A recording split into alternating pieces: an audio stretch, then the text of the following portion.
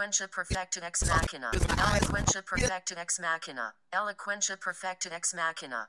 Welcome to Eloquentia Perfecta Ex Machina, a podcast series devoted to the teaching of rhetoric and composition with and through a range of media, and focusing on the writing program at St. Louis University.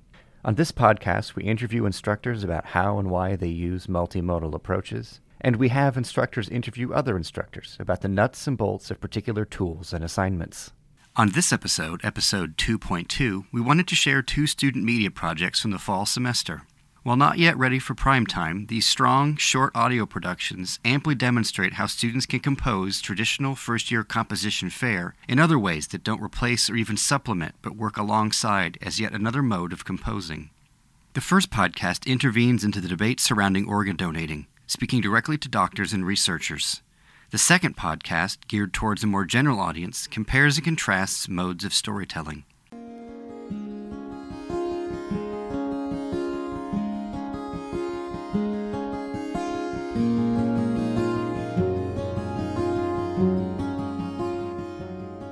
In December of 2015, after months of complications and hospital visits, 4-year-old Aoife O'Sullivan was diagnosed with cardiomyopathy. Doctors informed Aoife's parents that her only hope was to receive a new heart. In the meantime, Aoife was to be fitted for a pediatric artificial heart, specifically the Berlin heart. Over the next month before receiving the organ, Aoife's health began to improve. However, in mid-January, the 4-year-old's health deteriorated very quickly. Doctors decided to fit her for an artificial heart right away. However, right before the process began, Aoife suffered a heart arrhythmia.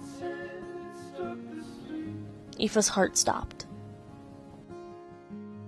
She was revived, but not long after, she was declared brain dead. Hours later, Aoife passed away before her new heart could reach her.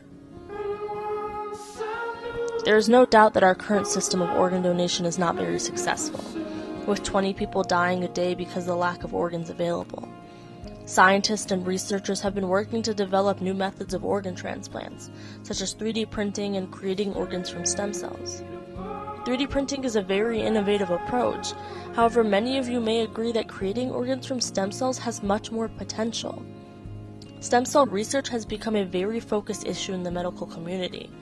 Stem cell organ transplants have been one advancement in the research that could completely revolutionize the way we transplant organs.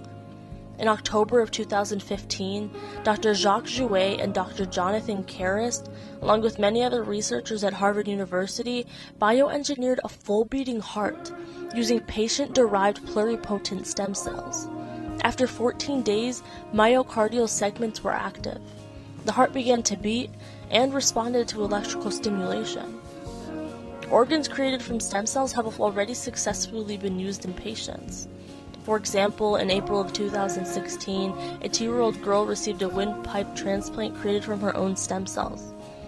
However, much more complex organs such as lungs or a heart require much more work and research.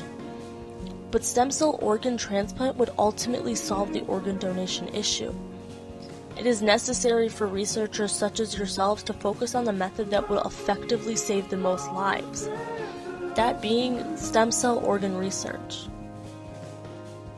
Aoife was only 4 years old when she passed away. If this method was properly developed, she could have received a new heart. She could still be here today.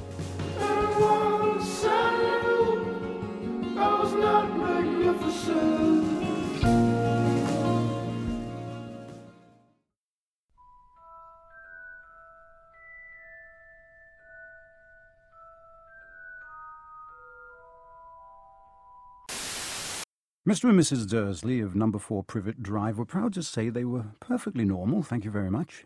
They were the last people you'd expect to be involved in anything strange or mysterious, because they just didn't hold with such nonsense. What images popped into your mind while listening to these clips?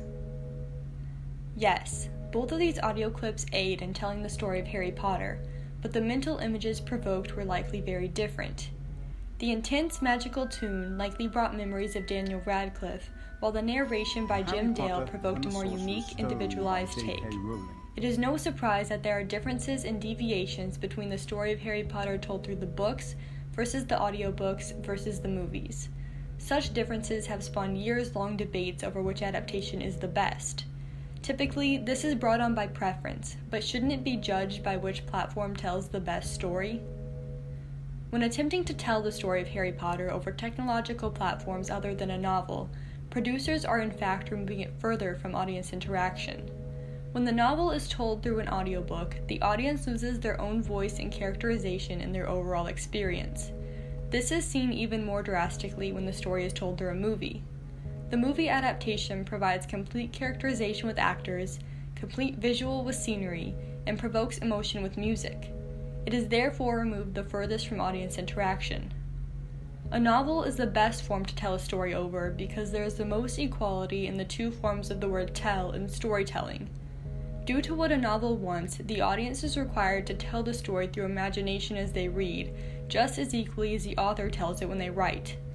As noted while listening to the clips provided earlier, the mental images of the story change and become less your own as the story is further removed from the novel. However, books merely act as a guide or a map that provokes the reader to create their own story in terms of scenery and characterization. As audio and visuals are added as supplementary content, storytelling power is taken away from the audience and the story becomes very one-sided. It is told to the audience instead of creating a reciprocal storytelling experience. Due to this, novels are the best form of storytelling.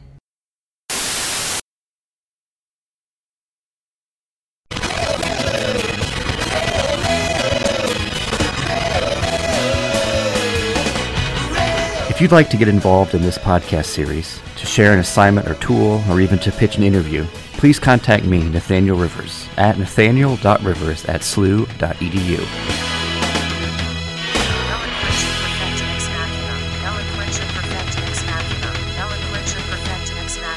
Eloquentia perfecta ex machina.